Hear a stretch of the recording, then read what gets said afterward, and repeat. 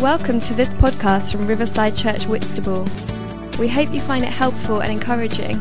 If you would like to find out more information about us, why not check out our website at riversideuk.org, our Facebook page, or follow us on Twitter at @WhitRiverside. Good morning. It is great to be with you this morning. This morning we're going to be continuing our Dangerous Faith series. We're now at week 5 of this 8-week series. And to be honest, I'm still really enjoying this series. And I'm a bit sad that it's going to come to an end at any point, really, because I feel like I'm learning so much about Christians around the world and the Acts Church. And it's really encouraging for me in this place where we are right now. So I hope it's also helpful and encouraging for you too. For the benefit of anyone who hasn't yet joined us for one of these Dangerous Faith talks, like we do each week, I'm just going to go over the aims with you so that we may understand why we're doing this and what we are hoping to achieve. So we set out 3 aims at the beginning of this series. The first aim was to get a better understanding of the birth of the early church and how the gospel spread and flourished even under persecution. The second aim was to deepen our own confidence in God's love and presence during our own times of suffering. And the third aim was to grow in our awareness of our persecuted brothers and sisters in Christ and stand with them in prayer. So I hope that you feel like we're growing and we're achieving these goals as we go through this series. So in a minute we're going to watch this week's video as Ron talks to us about this week's topic, and then we're going to come back together to chat and discuss. But before we do that, let's pray. God, thank you that you are on the move. Thank you that wherever we are in our homes right now, you are with us by your Spirit. Lord, will you speak to us this morning? Will we know more of who you are and fall more in love with you as we watch this video and chat together afterwards? In Jesus' name, amen.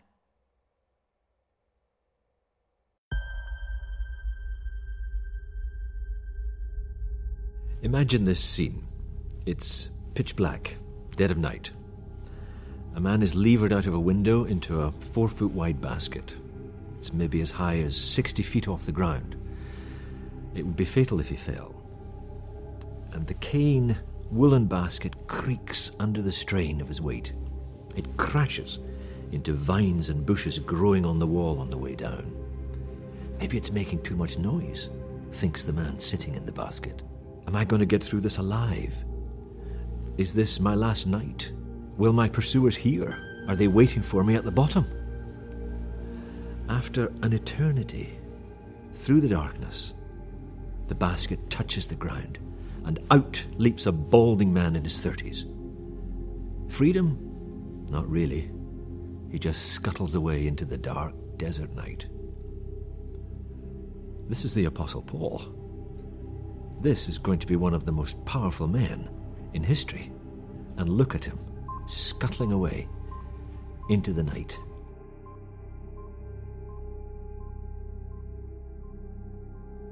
The Apostle Paul never expected to make an exit like this in his life. He was the son of a wealthy merchant from a big city, brilliant at studies, connected at the highest levels of Jewish society. A man of position and power. He had come to this city of Damascus with an ambassadorial status. He had a whole retinue of police and servants at his command, and in his bag he carried letters of diplomatic immunity to conduct religious cleansing. And yet, here he is, knuckles white, as he grips the sides of the basket. He's no longer an ambassador, he's a fugitive. And see him scampering away into the night with nothing but his clothes. Oh, and the gospel. Recently discovered, because Jesus had appeared to him in this city and transformed his life.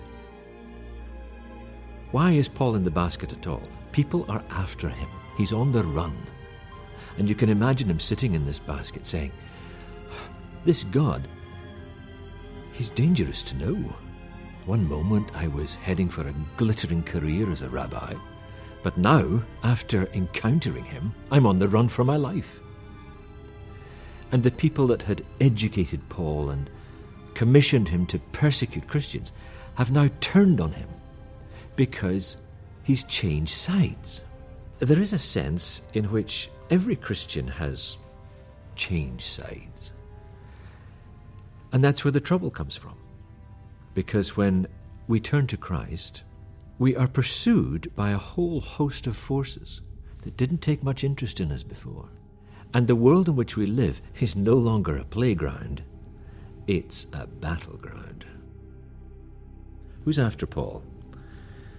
Well, the Jewish leaders in Damascus. They're very annoyed because he's come to the synagogues, he's preached the gospel, and they weren't able to answer him. And they're jealous and they're mad. And so they're after him. They're going to silence him. It doesn't help, of course, that he's got a bit of a history. This is the city he was supposed to come to and get rid of the Christians. And here he is, speaking on behalf of the Christians. How galling for them. And there's another group that's after him too, because when Paul's talking about this incident later to the Corinthians, he says that actually guards were waiting for him outside the city. The guards of the king of Arabia, King Aretas. And this is probably because, he tells us in Galatians, that early on he went to Damascus, encountered Christ, and then he left Damascus and went into Arabia for 3 years. And then he came back to Damascus. So something happened in Arabia to annoy the king and pursue Paul. Probably Paul was preaching. He usually was. And everywhere he preached, he got into trouble. So it seems that King Aretas has his guards outside the city because King Aretas' writ did not run into Damascus. Paul is getting it from both angles. Inside the city, the religious leaders are after his neck. Outside the city, the guards from a king are waiting to arrest him. All because he has an incendiary gospel. And so Paul learns early on that the life of faith involves being pursued, and he was to be on the run for the rest of his life. This God is dangerous to know. And that's the meaning of the word persecution. It just means to be pursued. It's a verb. So we all sit in the basket with Paul. Something or someone is always after us, not because of who we are, but because of Christ in us. The great New Testament scholar, William Barclay, once said that a New Testament Christian has 3 characteristics. 1, they were absurdly happy. 2, they were filled with an irrational love for their enemies. 3, they were always in trouble. Always in trouble. That's the default setting for any Christian. And Paul is to write later in his ministry that he expects every Christian to experience this pursuit. All who want to live a godly life in Christ Jesus, he says, will be persecuted. In 2 Timothy, he writes that. So, who's after you? Who's after me? If we sit in the basket with Paul, we have to ask, if Christ has enemies, then so must I. Sometimes the battle comes to us, but sometimes we have to take the battle to the enemy.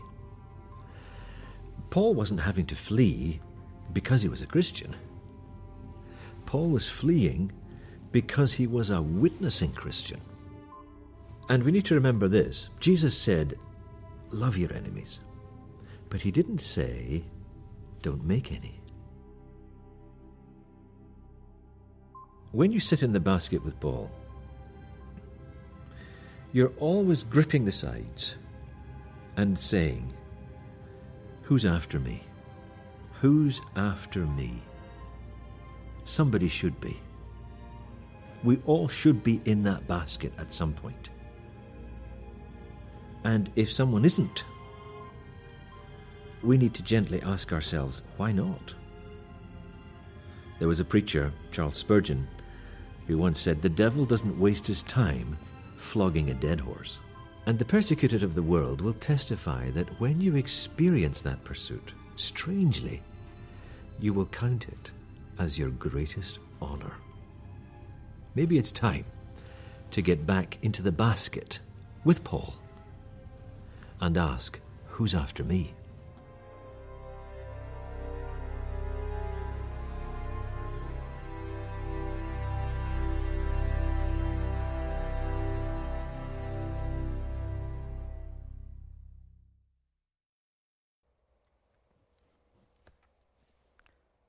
Brilliant. I don't know about you, but I've always been a little bit jealous of these crazy transformation stories. When people tell me their testimonies, and it's one of those testimonies that makes your jaw drop, I often think, I wish I had a story like that. When you're Alpha or a course like this and you hear about gang leaders and criminals who meet with Jesus and their life gets completely changed, flipped upside down. I watch those videos and I think, wow, imagine if my story was like that. Imagine if when someone asked me how I became a Christian, I was able to tell them that story. Imagine what it would be like for me to be able to proclaim this incredible testimony to everyone that I know. And I think it's easy to do that. I think it's easy to look at these kind of stories and be in awe of the story, be in awe of the excitement of what happened. And it's great. We should celebrate these stories. These are brilliant, brilliant stories. But sometimes we ignore that involved with these stories is often a lot of pain and a lot of rejection. From gang members who, when they meet Jesus, end up leaving the gang and get beaten up for doing so, to people whose family flat out reject them because of their faith. Often, people with these kind of testimonies, often when people tell of these testimonies, they're telling of a time where they've put a target on their own back. And Paul's transformation in the book of Acts is one of these incredible, incredible transformation stories. It is one of the best testimonies you are ever going to hear. But as we read about it, it's clear that it's also a testimony that ends up in his life becoming more dangerous and more painful, maybe.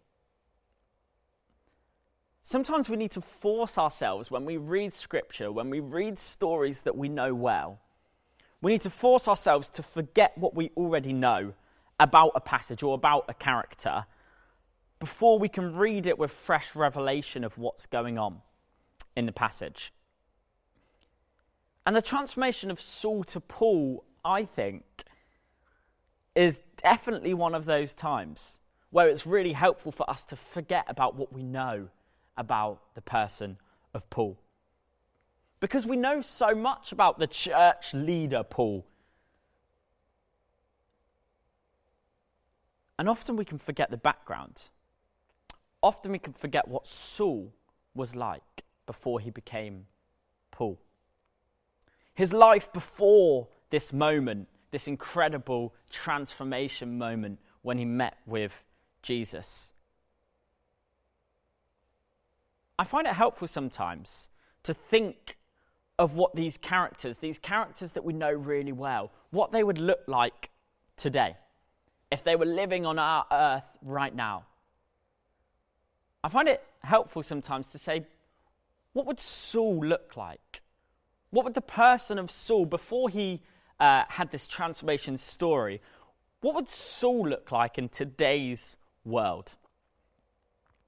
We know that Saul was a powerful man, and he had a lot of status and a lot of responsibility. And basically, his job was to make Christians' lives difficult. His job was to force Christians out of the cities. And his job was to kill Christians. If I was to place him in more recent-ish times, I would suggest he's a bit like these communist leaders of the concentration camps in China that we've been hearing about over the last few weeks. Or alternatively, maybe he's a bit like a terrorist leader of an organization like ISIS. To say that he was a bad man before he met with Jesus, before he had this transformation, to simply say that he was a bad man is simply missing who he was. Saul was a terrorist. But in being this powerful terrorist, a terrorist leader, he was surrounded by other terrorists. He was surrounded by others who hated Christians, who made it their life's purpose to kill Christians. Which meant that for Saul, to choose to follow Jesus would have been very painful and very scary. And I think that's what makes this story of his transformation even more outrageous. Paul really did have an incredible transformation story. He hated Christians. He was surrounded by people that hated Christians every single day. And then one day, whilst on his way to Damascus to force out the Christians, to possibly kill Christians, on his way to persecuting Christians, something happens that flips everything upside down. We read in Acts 9, verses 3 to 5 about this transformation. And I'm just going to read it now. As he neared Damascus, talk about Paul on his journey, suddenly a light from heaven flashed around him. He fell to the ground and heard a voice say to him, "Saul, Saul, why do you persecute me?" "Who are you, Lord?" Saul asked. "I am Jesus, whom you were persecuting," he replied. "Now get up and go into the city, and you will be told what you must do." Saul meets with Jesus, and suddenly everything is flipped on its head. And in this moment, Saul decides to follow Jesus. He decides to say yes to Jesus. And then everything seems to be 100 miles an hour for the next few days, and probably for the rest of his life. Saul is blinded in this moment of transformation, but continues his journey to Damascus, where he was originally going to persecute the Christians. And whilst he does this, whilst he's on his way to Damascus, blinded, this transformed Saul, a man called Ananias hears from God. And God speaks to him. We read about it a bit later in that chapter, in verses 15 and 16. It says this, "But the Lord said to Ananias, 'Go, this man is my chosen instrument to proclaim my name to the Gentiles and their kings and to the people of Israel. I will show him how much he must suffer for my name.'" This man is my chosen instrument. In the matter of days, Saul had gone from being this mass murderer of the Christians, this lead persecutor of the Christians, to God's chosen instrument to proclaim the gospel to the Gentiles. I bet Ananias was fuming when God told him this. Why have you chosen this horrible, disgusting, vile man when so many people have been faithfully serving you? But Ananias says yes. He says, I'll go. I'll do what you have told me to do. So full of fear of the terrorist Saul, and probably anger that he was going to help Saul and not to avenge him, Ananias listens to God and goes to find Saul, and God uses him to heal Saul. And God uses him also to lay hands on Saul that he'll be filled with the Spirit, and Saul is baptized. This is a pretty full-on couple of days, if you ask me. And to top it all off, days later, Saul is preaching in Damascus. The place where he went to kill, he is now preaching. But this isn't the only thing that's changed in Saul's life. It wasn't just his job that had changed. It wasn't even just his beliefs that had changed. His whole life had been flipped upside down.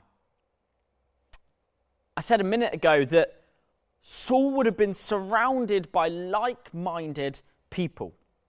People that, like him, hated the Christians with a passion. People who wanted to kill all Christians. These people were Paul's friends, were Paul's family. So when Paul chose to follow Jesus, he knew that his life would never look the same because he'd seen it from the other side. He'd seen the lengths that people would go to get rid of the Christians, to kill the Christians, to drive them out of the cities. So when he chose to follow Jesus, he knew that he would be in constant danger. He knew that old friends would now want to kill him. And he knew that he was now rejected by everyone in his old life. Saul went from being this powerful persecutor to being the main target of persecution, all in the space of a couple of days. It's easy for us, with our Western experience, with our Western minds, to read this story of Paul's transformation and think, wow, that is such an unusual story. That is crazy how Saul, would be completely rejected by everyone. That Saul would, in following Jesus, be putting a target on his own back. That Saul would be going from one extreme to another, even though he knows of the consequences. It's easy for us to read that and think that is an extraordinary story. But it isn't. There are many Christians throughout the world, even today, who have given up safety, who've given up power, and have even given up family for persecution and rejection in order to follow Jesus. In many Muslim countries, turning away from Islam and turning to Jesus is as dangerous for them as it was for Saul to turn to Jesus. Many Christians around the world know exactly what it looks like to have to leave the comfort behind and take up danger in order to follow Christ. So I guess the first question that we need to ask is, what drives these people? Saul, the people today, Christians today in Muslim countries. What drives these people to choose a life of persecution? And I think we all know the Sunday school answer. The Sunday school answer is Jesus. And in this case, the Sunday school answer is not wrong. It's the infinite worth of knowing Christ Jesus as their Lord and Saviour. Many of us would have heard the amazing quote from famous Christian missionary Jim Elliot, who said this: "He is no fool who gives what he cannot keep to gain what he cannot lose." He is no fool who gives what he cannot keep to gain what he cannot lose. And in the letter to the Philippians, Paul said something pretty similar. He said, "What is more, I consider everything a loss because of the surpassing worth of knowing Christ Jesus my Lord, for whose sake I have lost all things. I consider them garbage that I may gain Christ." I think this verse, for many of us, is really difficult to fully understand. Because we could agree theologically and even logically. Of course, the finite things on earth are meaningless in comparison to the infinite relationship with Jesus. But have we really ever had to live that out? Because what Paul is saying is his achievements in life, he counts as nothing in comparison to knowing Jesus. And what Jim Elliot is saying is, let's be honest, nothing in life really matters other than saving up eternal gain. The reason I say that for many of us, including me, this is so difficult to understand is because, relatively speaking, there is very little that we have had to lose in order to follow Jesus. We've listened to stories over the last few weeks of Christians around the world who have devoted their lives to God, even though they know that in doing so, they're putting a target on their back. For me to understand what that feels like, what that is like, is impossible. Because my story of faith couldn't be any more opposite to people who have gone through this. My story of faith couldn't be any more opposite to Saul. Because in reality, I probably would have upset more people in choosing not to follow Jesus than I have by following him. And I think this is why, to be honest with you, I've struggled a little bit with this week's video. I've struggled to relate to it. This idea of Paul trying not to be seen and being passed around in a basket is incredible. But it's so different from any experience that I have had in being a Christian. And Ron made a point in the video that Jesus was pursued his whole life. That Paul was pursued.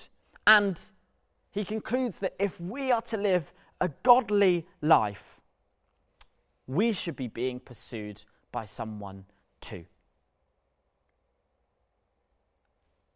And I watched this and I thought, but Ron, enemies are quite hard to come by here. People don't pursue us in the same way simply because we're talking about our faith. And to be honest, do we really want enemies? How do we wrestle with our reality alongside what it says in 2 Timothy 3 verse 12, where Paul says, in fact, everyone who wants to live a godly life in Christ Jesus will be persecuted.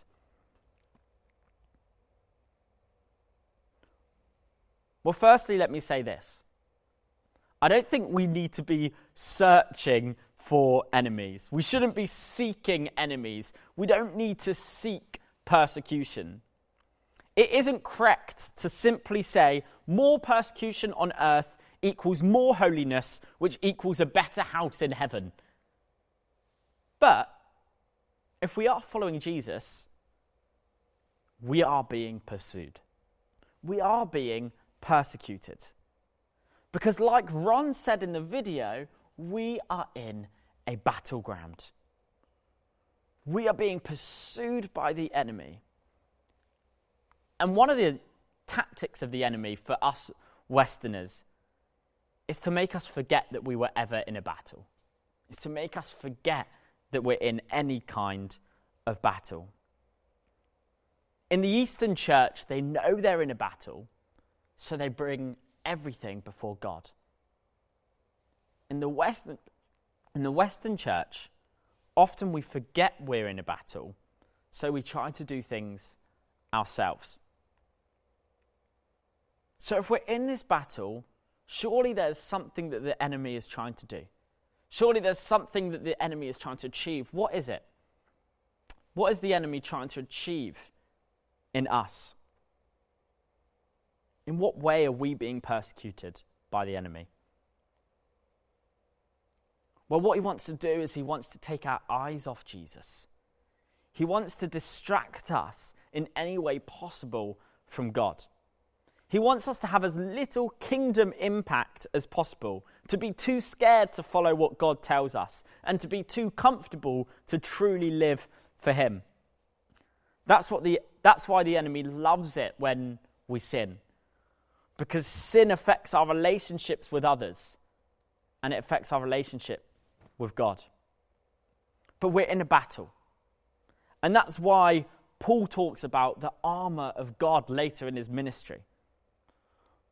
Paul tells us how we fight against persecution from the enemy. Ephesians 6, verse 11 to 18 is where he talks about this. I'm going to read it now. Put on the full armor of God so that you can take your stand against the devil's schemes. For our struggle is not against flesh and blood, but against the rulers, against the authorities, against the powers of this dark world, and against the spiritual forces of evil in the heavenly realms. Therefore, put on the full armor of God, so that when the day of evil comes, you may be able to stand your ground, and after you have done everything, to stand firm then, with the belt of truth buckled around your waist, and the breastplate of righteousness in place, and with your feet fitted with the readiness that comes from the gospel of peace. In addition to all this, take up the shield of faith, with which you can extinguish the flaming arrows of the evil one. Take the helmet of salvation and the sword of the Spirit, which is the word of God, and pray in the Spirit on all occasions with all kinds of prayers and requests. With this in mind, be alert and always keep on praying for all the Lord's people. There's a challenge here to remember that we're in a battle and to be prepared in God. But I also think there is a second challenge around this story in this week's video. And to be honest, this challenge is definitely a challenge to myself as much as it is to a challenge to anyone else. In fact, the reason I'm saying it really is because this is what challenged me about this video most. And maybe it might also challenge you. Because often, I realise that often I am driven in my faith and in my decisions by a fear of very mild persecution. Maybe it's rejection or people not liking me, thinking I'm stupid, or being laughed at because of my faith.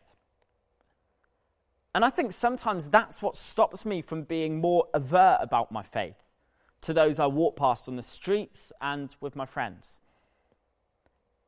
And I often challenge myself. I say, Jake, if you actually believe what you say you believe, if you actually want to live a life following Jesus, Jake, if you actually want other people to know him, then why do you let the fear of rejection, of being disliked and laughed at, stop you from doing something that could have eternal value for my friend or my neighbour?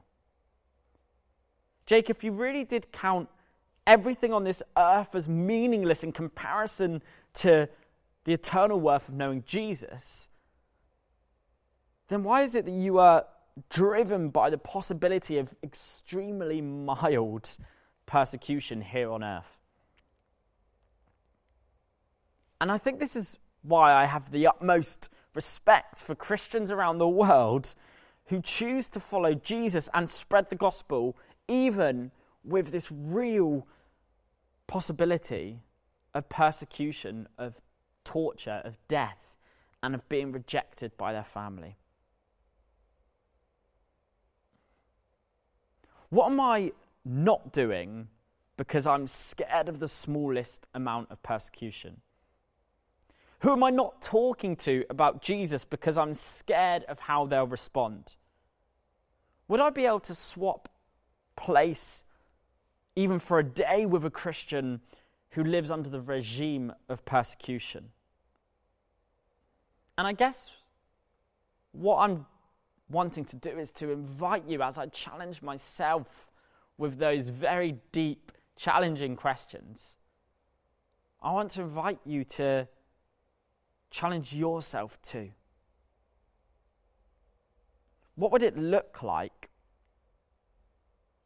to be living a life that's content about the fact that at some point persecution may come, but with a reminder that God is so worth it? What am I not doing because I'm scared of the smallest amount of persecution? Let's pray.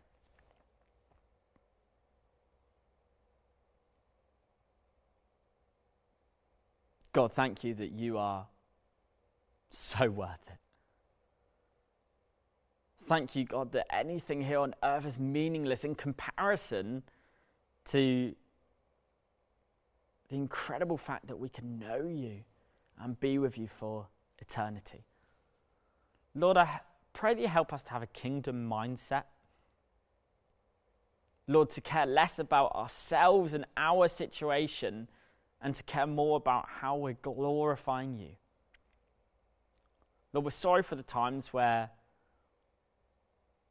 we do let the concept of mild persecution get in the way of us doing things that please you.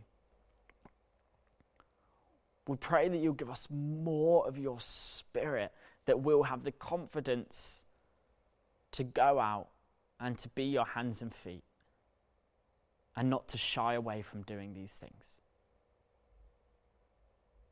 Will you fill us up with the confidence, Lord? Fill us up with the boldness that we may go and make a difference. In Jesus' name, amen.